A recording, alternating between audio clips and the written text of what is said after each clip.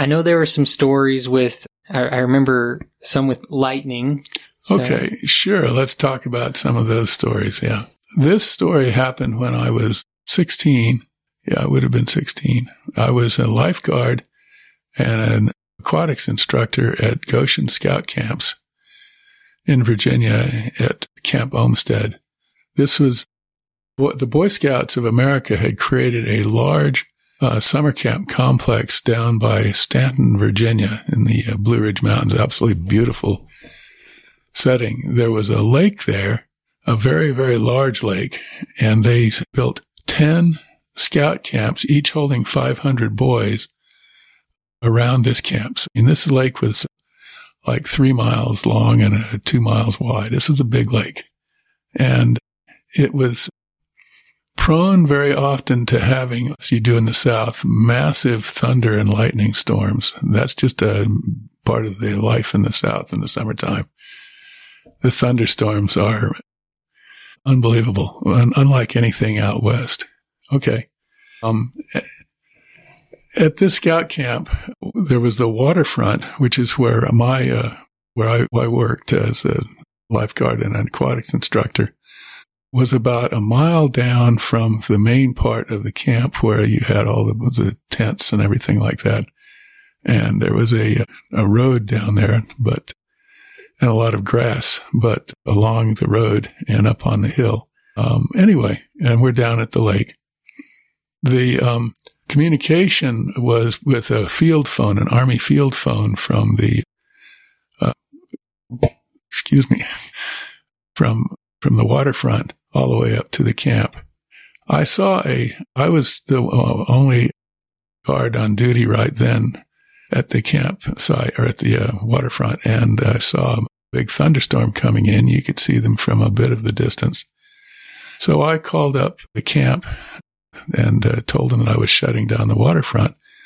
The reason I did that was basically we wanted to stop other scout troops from coming down for their swim at that point, so they wouldn't be caught out there and, have to hike back and all that. Well, this storms were coming very quickly, and while I was on the phone talking and telling him I was shutting down the camp, the waterfront, the electric storm, all of a sudden, my hair just suddenly shot out, just like in the cartoons, straight, okay? And a split second later, lightning bolt hit the top of the lifeguard tower when I was just down underneath in this little, anyway, I was just right at the base of that lifeguard tower, and the lightning bolt struck the phone line just 10 feet above my head and went down, and the charge went all the way down through me and into a concrete pad that I was standing on. I was wearing a swimsuit and a t-shirt. It was an amazing experience because I felt the lightning flow all the way through my entire body. And the best I can describe it as, I felt like I was a basketball and someone had just slammed me down really hard under the concrete, just bouncing that ball.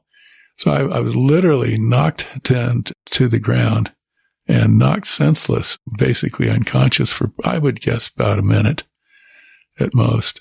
The remarkable thing, and I should have had, based on my reading after the fact, I should have had my soles of my feet or other parts of my body where the lightning went through it just destroyed. But I had no injuries at all. Wow, nothing at all? Nothing at all. Now, I will relate in a minute. I was injured, but I only found out about that about 50 years later, what I did suffer an injury, but I didn't have it. No knowledge of that at that point in time. I was knocked senseless, but other than that, I was okay. Now, the rest of the story on part of that is that this lightning storm and the rain and all that came in, and I had a friend of mine his name's Barry Klemnikow. He was another lifeguard.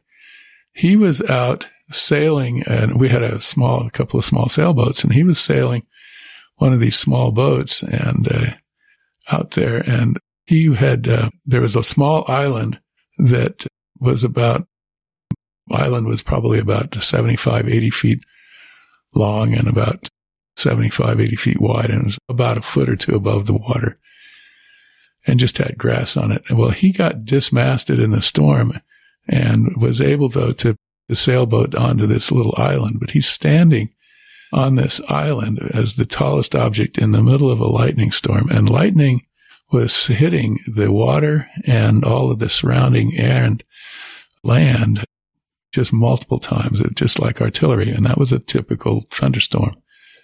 So Barry was terrified, understandably so, and we had to get him off that island. So I came to, and the thunderstorm and the light, and it was raining like crazy all around. So I step out of the guard shack and see Barry out there, and it was about a quarter mile out to a third of a mile out from the shore. So my thought was, okay, I've just been hit by lightning, but I seem to be okay.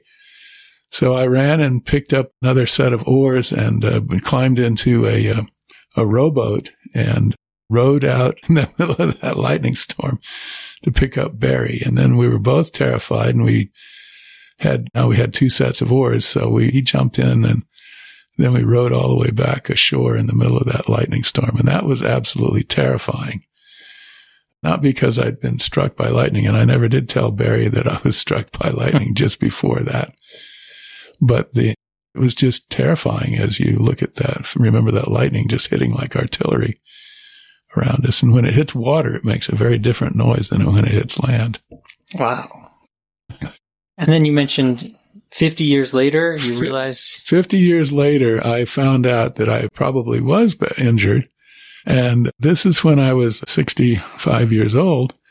And I had just been diagnosed with atrial fibrillation, and which is a heart condition where your heart is irregularly beating.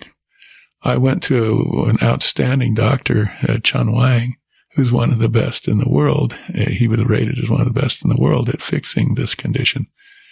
And you have to have a procedure called a catheter ablation. And they actually put some stuff into your heart, and they can fix your heart.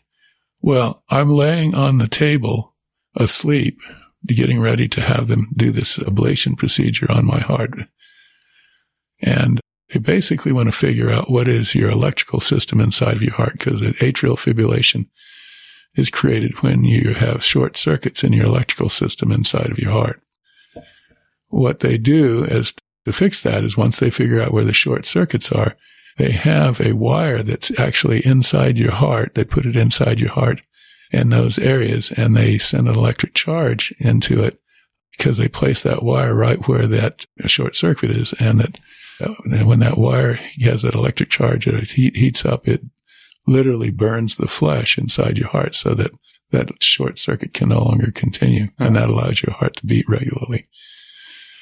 Well, Laura, the doctor, asleep on the table, and the doctor calls my wife in back there, and he shows, and my wife can see me on the table, and he shows a picture on the computer screen of my heart.